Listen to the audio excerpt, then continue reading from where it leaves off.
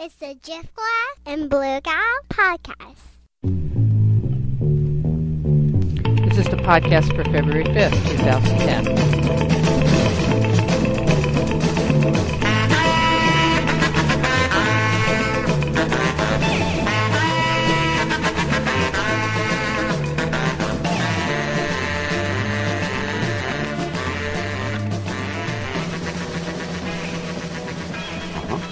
We have an email address. Yes, we do. We need to mention that. It is DG for Drift Glass, BG for Blue Gal podcast, dgbgpodcast at gmail.com. We love getting your letters and emails, and we will use them on the air. Everything that goes to that email box is fodder for us, so be warned. Hello, Blue Gal. Hello. How's the weather in Chicago? The weather in Chicago is political. Oh, well, this is our local show. I think people are going to think, though, that this is going to be your demo tape for Chicago radio. Yeah. You ready to send in a demo tape to Progressive Chicago Radio?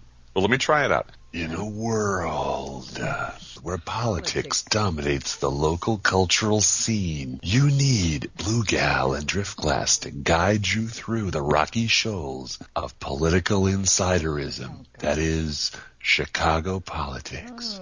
That doesn't make any sense at all, but it sounded really good. You sound awesome, yes. Yeah. Thank you, Blue Gal. How about I do the whole show like this? It'll sound urgent and ominous. We selected governor and lieutenant governor in Illinois this week, Democratic candidates. There was a little bit of a problem there with a man named Scott Lee Cohen, who was nominated by the Democratic Party, by Democratic voters, as the lieutenant governor candidate.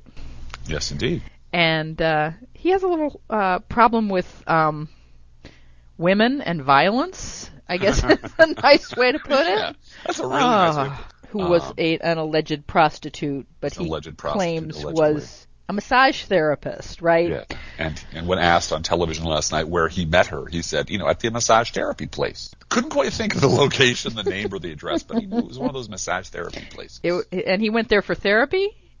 Apparently. Okay. Because he's a pawnbroker, and apparently the life of a pawnbroker requires a lot of massaging. Yes. When you string together knife, girlfriend, massage, prostitute, and a pawnbroker, you're sort of screaming for special attention by the media. Yeah, you are. And Scott Lee Cohen, who has this history, allegedly, of violence against women. He's worthy of your trust as long as you have a restraining order out on him. Yeah. He's not as awful as you might think. That's about as far as you could go with that. Wow. But again, he won the primary. He did. Well, and how did he win the primary? He papered the radio. He used the radio.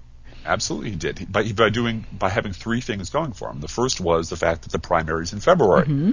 So we had an embarrassingly low turnout rate in Illinois, 30%, which is just unforgivably low. A joke, yeah. Secondly, he had no media scrutiny. Mm-hmm. To his credit, he did tell the one or two lone reporters who were covering him when he announced that he was running for this office that he had had problems with the police, that there was this incident in his past, that it had been, that she never showed up in court, in the nicest possible way. He did. You mean the massage therapist never she didn't show up for the hearing after he was arrested for not cutting her throat. For not cutting her throat. The police said she had marks on her throat, and the police said there were a lot of very ugly things in the police report. Mm-hmm. But she never showed up for the hearing, so the charges were dismissed. This was in 2005, I believe. Okay. So he did, to his credit, let the one or two reporters who were bothering to pay attention to him know that this happened, I wasn't to blame. This was all a misunderstanding. She was nuts, but he did let them know. And the third thing was he ran really smart commercials. Yes, he did.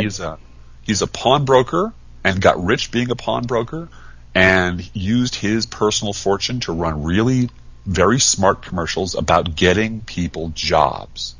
Commercials that appeal to white, middle-class, frightened people. And you heard him everywhere. He blasted the radio with, Scott Lee Cohen put on a job fair. He put on lots of job fairs all over the state. He did. He did. Which were publicized, and It was. and then he went on off and publicized them some more. You know that, and I did all this during a recession because I care about the people.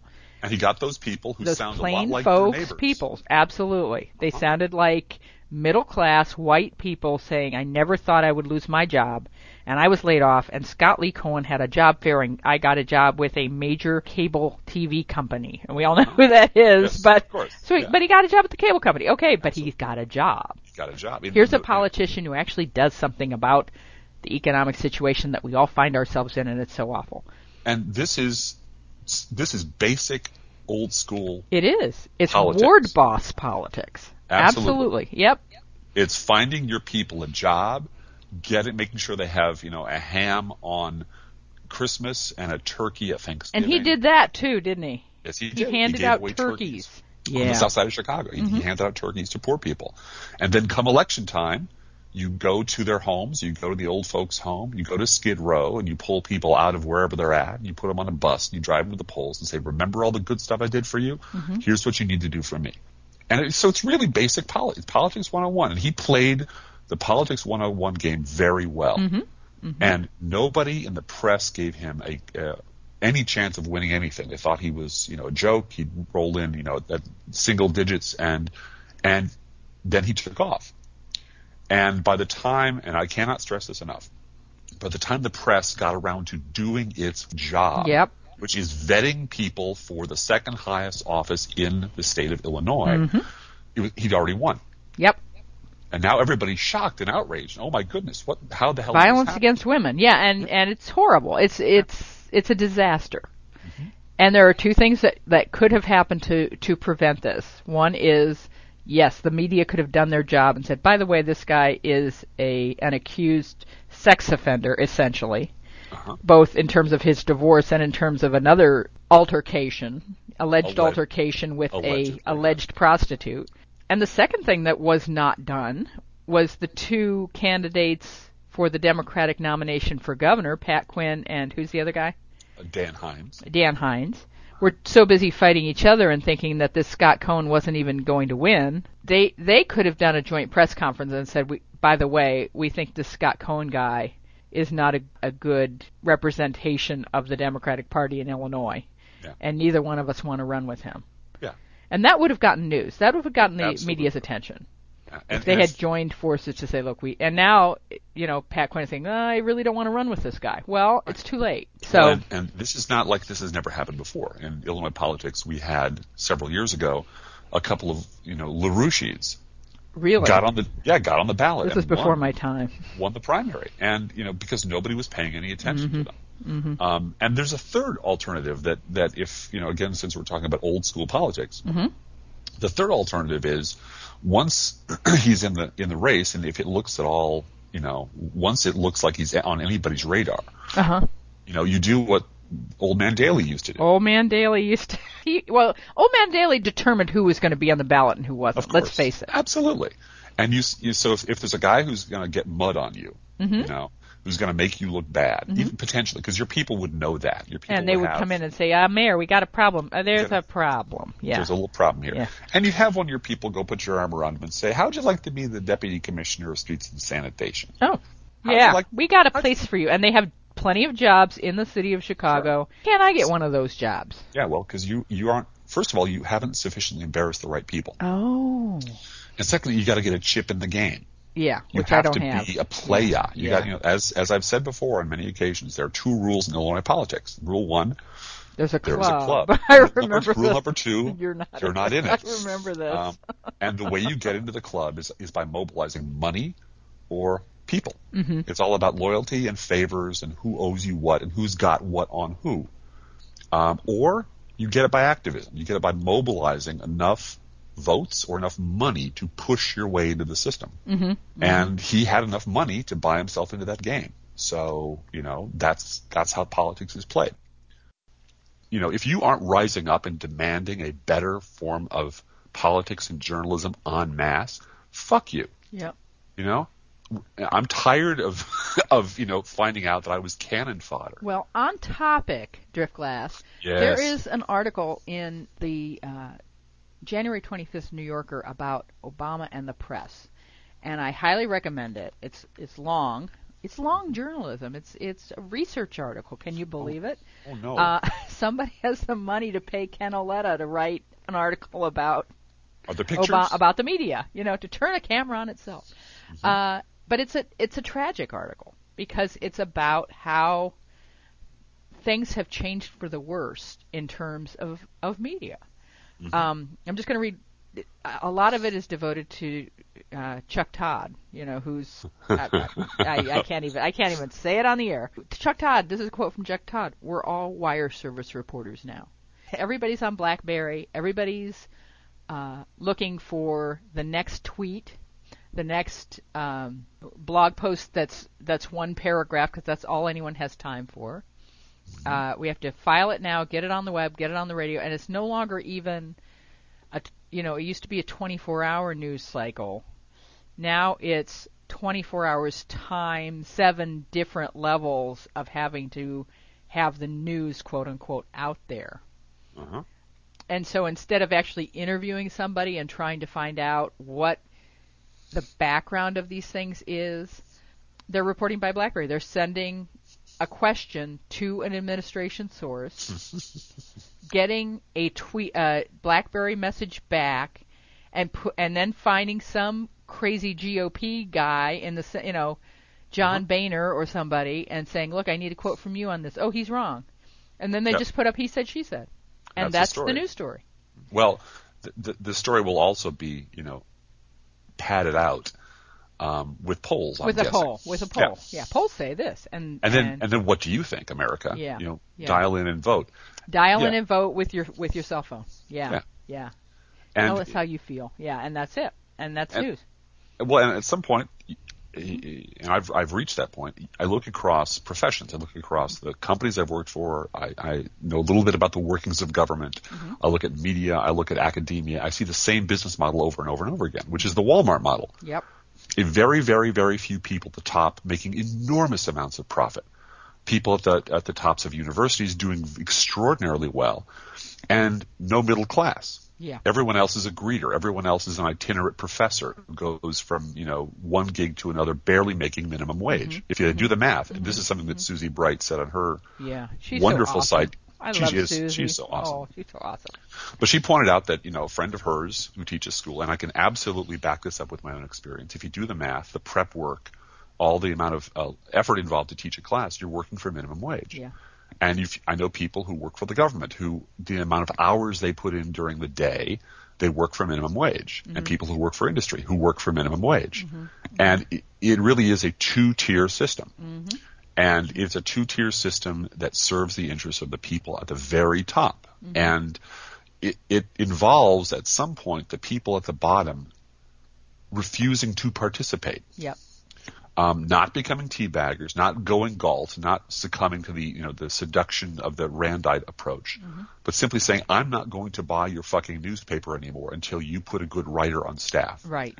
I'm not going to watch your crappy reality television show until you put on a decent, well-thought-out, well-written drama and some decent news. I'm going to turn my television off. I'm not going to pay attention to you anymore until you give me, as a consumer, as a citizen, I demand that you give me something better than the crap you've been doling out. And you know what? If you have to tax the fuckers at the top at 70%, do it. But I'm not going to put up with this anymore. And that's where I think a lot of the rage comes from. That I completely understand among some of the Tea Partiers. It's been so, it was co-opted from the beginning. It was, we're going to gin up your legitimate anger that your country, there's something fundamentally broken about your country, but we're going to direct it against the wrong targets. Right. We're going to make you attack the people who are trying to help you. Yep. And continue to be cannon fodder for people who have screwed you for 30 years. Yeah, and that's the big tragedy right now, is that the populist anger is being manipulated by the right. Yeah. Populist anger now brought to you by Exxon. Right. Exactly. I love the bill that someone introduced in the House this week, where they're now going to require any advertising paid for by a corporation, the CEO has to be on the air saying, "I'm the CEO and I approve this message." That's that's not going to happen, but it's a very cute idea. It really is. It is. one other part of this article I wanted to talk about, because it was the one part where I really disagreed with Ken Auletta in the New Yorker. Mm-hmm.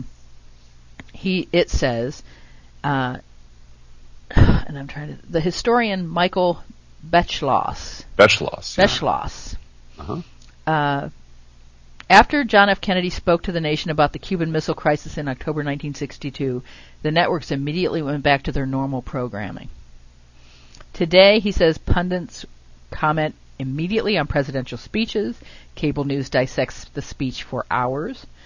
A president doesn't have the unchallenged voice he once had. The transformation of media has not only undermined the imperial institutions of the mainstream media, it has undermined the imperial presidency. And I so completely disagree with that statement. I don't think it's undermined the imperial presidency at all. Absolutely not. In fact, I think what the lesson of Massachusetts that the Obama administration has now figured out is that the way this works, the way we're going to be able to succeed, is we have a Sun King here, and he's got to be out there every day. He can't be sitting in the Oval Office negotiating with senators, because if he's not on the screen every single day, and you get the sense that they didn't want to do it that way, that they wanted it to be different. They wanted it to be that Rahm Emanuel had the idea of, okay, we're going to start off with not with what we want, but what do we have to give away in order to get anything. That was the perspective. I think there was one other thing, and I'm going to give them the benefit of the doubt, a small benefit of the doubt, in that I think that they wanted to make the federal government work the way the federal government was designed to work. The constitutional scholar looked at that as the blueprint and said, "This is how the House is supposed to to generate legislation. It's supposed to start with them." Yes. The idea that I am the king. Yeah. And I'm going to tell you what I want, and I'm going to order, and I'm going to push you around and bully you and beat you until you do what the Constitution says your job is. Yeah. I don't want to do that. I want to make you do your job. Right. And the House and the Senate have for so long been completely, cut loose from their constitutional moorings that they don't know how to do that anymore. And they had to vote on a presidential program that was generated from the executive branch, which is not how the Constitution says things should go. No. Yeah. No. But they were being intellectual and purist about the Constitution, which him being a constitutional scholar makes sense. Mm-hmm. But now they've discovered that doesn't really work. No. And what what happens do we do then now? is, well, that means that the House and the Senate drive the entire debate, and it's easy for it to be co-opted. And it becomes about healthcare becomes about killing grandma rather than about cutting costs. Right. And you can't do it that way. So you've got to have the popular, good-looking, articulate Sun King president. And there's a lot of progressives that have a real problem with that. This imperial presidency. I'm one of them. I have a problem with the Patriot Act. I have a problem with the president having so much executive power and being the center of everything. That's not how democracy is supposed to work. But in terms of the media coverage and in terms of driving the debate, it seems like that's the only option. Do you feel that way? Absolutely. And I think that one of the things that that Democrats keep missing is that their opponents are all about destroying the federal government. Mm-hmm. Mm-hmm. And when you have finally, shed your conscience and become a Republican, and you embrace the idea that the best possible thing you could do for this country is to smash the government to the point where it can't do anything. There's a quote from, I'm sure I'm going to misquote it, but it's a quote from Dune, from attributed to Paul Muad'Dib, but it's the book of Dune, and he says the power to destroy a thing is the absolute control over it. You do realize that all of our listeners are now taking a drink, right? Yes, well, of course. Science fiction quote. When Driftglass pulls out a science fiction quote. Whip it out, baby. Whip it out. Get that flask out. Get that flask out and take a drink. Because there'll always be a little always be one, just one for the ladies, right? But it is the idea that if you are willing to destroy something and you don't care about the consequences, you have absolute control over it. It's a hostage situation. Yep. The Republicans have a gun to the head of the federal government and says, I'll kill it if you don't give me what I want. Well, what do you want? I want to kill it. Yeah. Oh, well, that's a real problem. And the failure, this is the epic failure of the Democratic Party and of the media, which is to treat them like that, to treat the Republican Party as if they were holding the country hostage, and that was a bad thing, as opposed to, well, some people say, and polls say, and some people may disagree. No, it is objectively a bad thing to have an entire political party devoted to the destruction of the federal government. That's a bad thing. And especially in segments of the federal government where the people actually feel that government is working. Yes. Social Security and Medicare. Exactly. And yet, what happens with those kind of governmental operations is the Republican Party tries to mesmerize the people into believing that those are not government programs. And it works. I'm astonished at the number of Republicans on the ground who think, the government needs to keep their hands off my Medicare. Well, yeah. Well, and this is the second half of the drinking game, because there's a lovely quote from Leo, the chief of staff in the West Wing, who said, I think I got this right. He said, "You forgot what your grandfather taught you." I think that's right. Never argue with drunks or crazy people. And this president thought he could debate with crazy people. And everyone in the GOP, everyone currently in the Republican Party depends entirely on the goodwill of crazy people to keep their job. And there's absolutely no percentage in them in acting rational or fair or bipartisan in any true adult sense, because they will get killed in the primaries and they'll lose their job. So they have to protect their jobs, they have to pander to crazy people. And this president and this White House completely misread that. Yep. Democratic Party is being handed a real opportunity by the Republican Party this year, though. It is. Rachel Maddow had a wonderful piece on last night about the Republican Party is now talking once again about privatizing parts of Social Security. Sure. And voting against taxing AIG bonuses and voting against fining banks that haven't repaid their TARP money yet.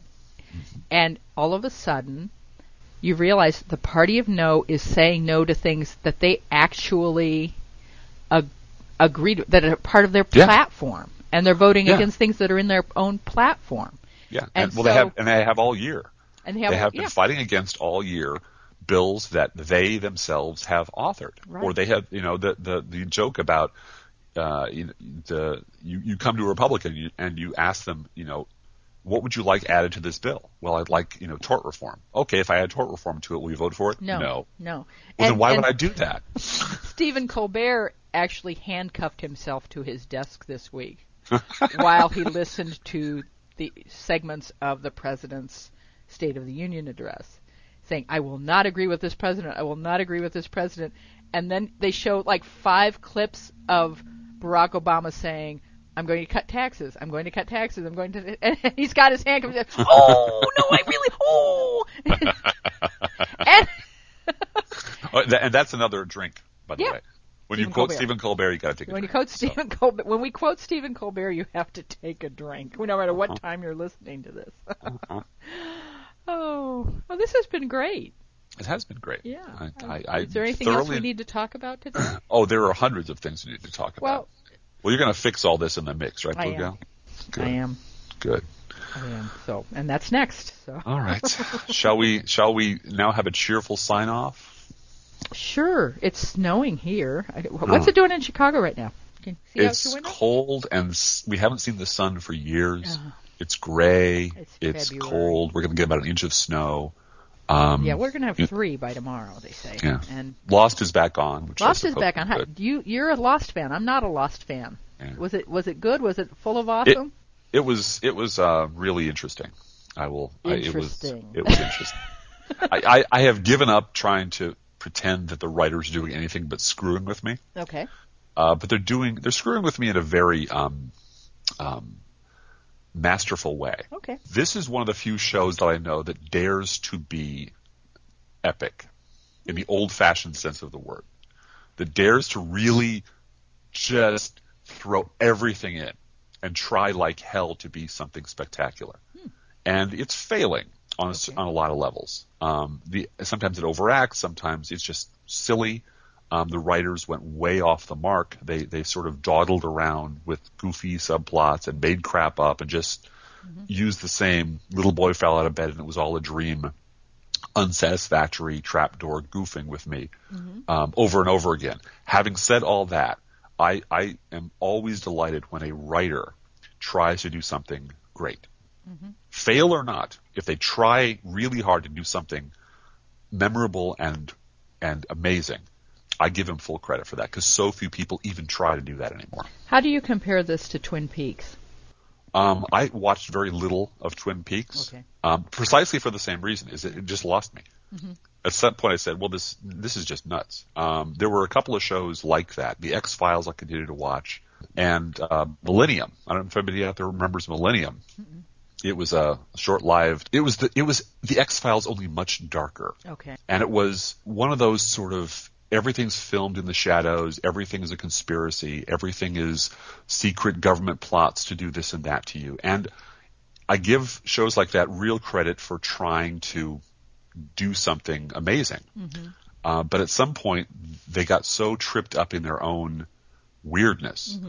There was no story Bible. That's what I hear about Lost, but I haven't watched Lost, so I can't comment on it. But I do know I was a devoted fan of Twin Peaks, and at some point, a show has to be about something. The directors and writers of Twin Peaks forgot that and got so caught up in their own, like you say, their own BS that they completely abandoned what the show was about, which was who killed Laura Palmer. Right. And they stopped caring who killed Laura Palmer. And everyone who was watching was like, no, you don't understand. The reason we started watching this is there's a murder at the beginning of this show. And then there's all kinds of really interesting, creepy junk going on. But in the end, it still has to come back to who killed. It's about who killed this girl. Yeah. And the writers. We don't care. We don't care who killed her. We don't care. It stopped being about who killed Laura Palmer. It started being about an hour long. Right. Well, an hour of great scenery, great art, great mystery, great vision. Let me give you the classic antithesis of that, which is science fiction people out there get ready to drink. Babylon 5. It started off slow and bad and ended way too abruptly because I believe it got its funding cut. But there was a story arc. They Michael Straczynski and Harlan Ellison sat down. And this is my understanding. I probably have some of the facts wrong, but I believe they sat down and plotted out this story will last 5 years. Here's what happens year 1, year 2, year 3. We start here, we end here, and the story will follow this arc. And there's a lot of freedom of, you can write special little stories in a bottle that are not romance between two little minor characters, right? Side exactly. Things, pure artistic expressions within the universe that don't advance the plot necessarily, but are cool to watch. But there is an arc. It has a beginning, a middle, and an end. And every story has some element in it that drives the plot forward. And here are all the storylines. It's like a Russian novel. You have all these storylines, all these lives, and they all converge to create a perfect ending to the story. And that was the intent from the beginning.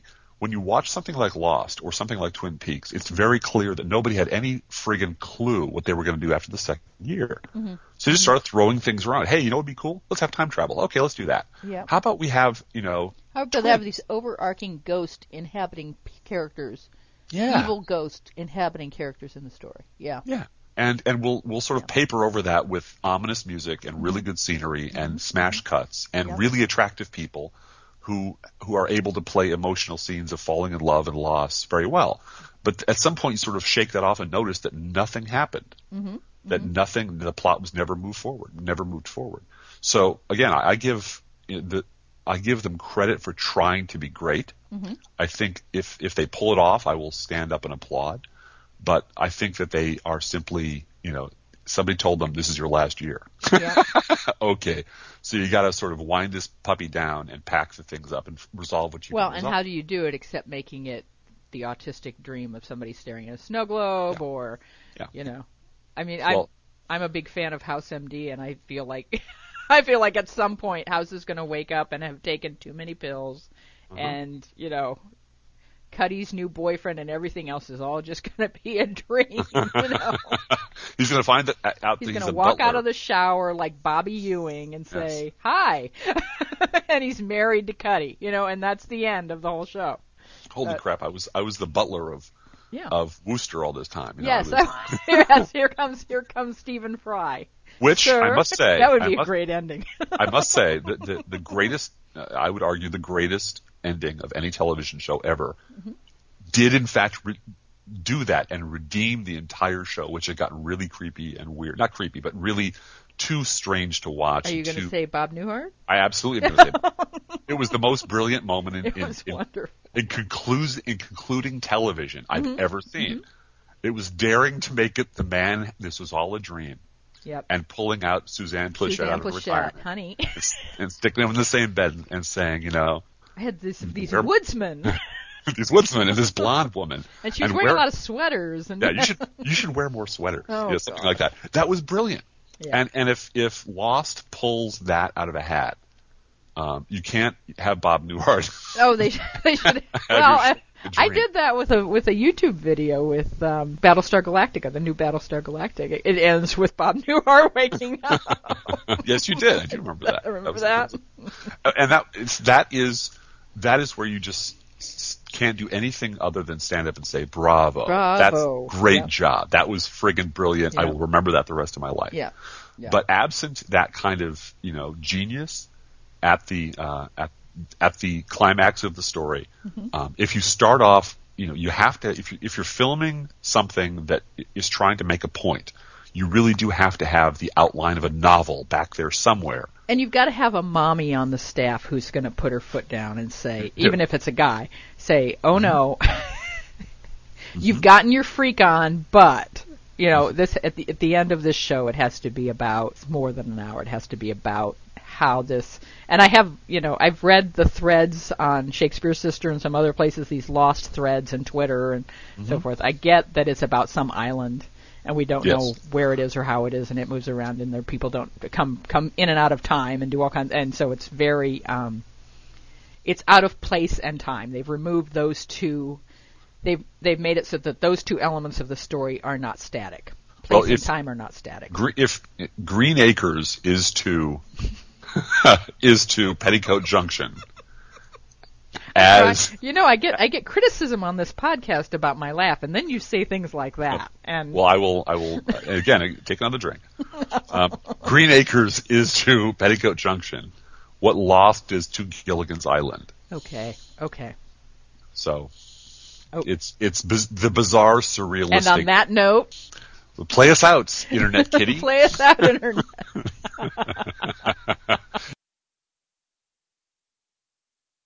This has been fun, Blue Gal. Let's do it again soon, Let's shall we? do it again next week. It'll be In a world where media is crap, Driftglass and Blue Gal cut through the nonsense and bring you the truth. That's pretty much it. Wrapped in awesome. Oh, you know what we forgot to mention? Dipped in too? scotch. What? We forgot to mention Dark Black. We did. I Oh, want to yeah. make sure we mention Dark Black before We must go. mention the Dark Black. Dark Black is an awesome Black is graphic God. artist. Dark Black is look, if I were not straight, I would be having his babies. Oh, there you go. He's awesome. He's a great graphic artist. He's a great graphic artist, and he's a good writer, and he's a good blog citizen. I mean, He he is. just is out there supporting everybody. So with comments and art, and does the whole Zapadan thing. He's just a great blog citizen. I love being a part of his community. And he wrote at his blog this week, "My pals Blue Gal and Driftglass are creating a weekly podcast that has proven most entertaining and thought-provoking to date. So if you like hearing literate and intelligent people speaking on and about the issues, and what Fox non-viewer doesn't, by all means stop by and lend your ears. Remember, every time you do, Roger Ailes develops urinary discomfort." It burns. So, right now out there, Roger Ailes is going, my pee-pee burns. My pee-pee, it burns. I don't know why. So keep listening. Keep listening. We don't want to do him permanent harm because we're good Christian people. But yeah, but I cannot end on that note. As having his pee-pee burn is. I can end on the pee-pee burn, but I can't end on the we're good Christian people. We're good Christian people. We don't want to hurt nobody. But having Roger Ailes pee-pee feel burn like while we're speaking, that makes me feel good. A pillar of fire, that would be fine with me. I would have no problem. We want Roger Ailes to piss a pillar of fire. Is that how you're ending this? Yes. There's your in a world where Roger go ahead, you say it. In a world of injustice. Blue Gal and Driftglass make Roger Ailes piss a pillar of fire every time you listen. Play us out, Internet Kitty. Kitty, play with us today.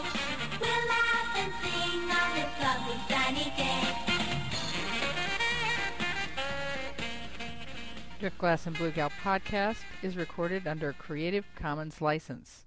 Driftglass and Blue Gal podcast 2010.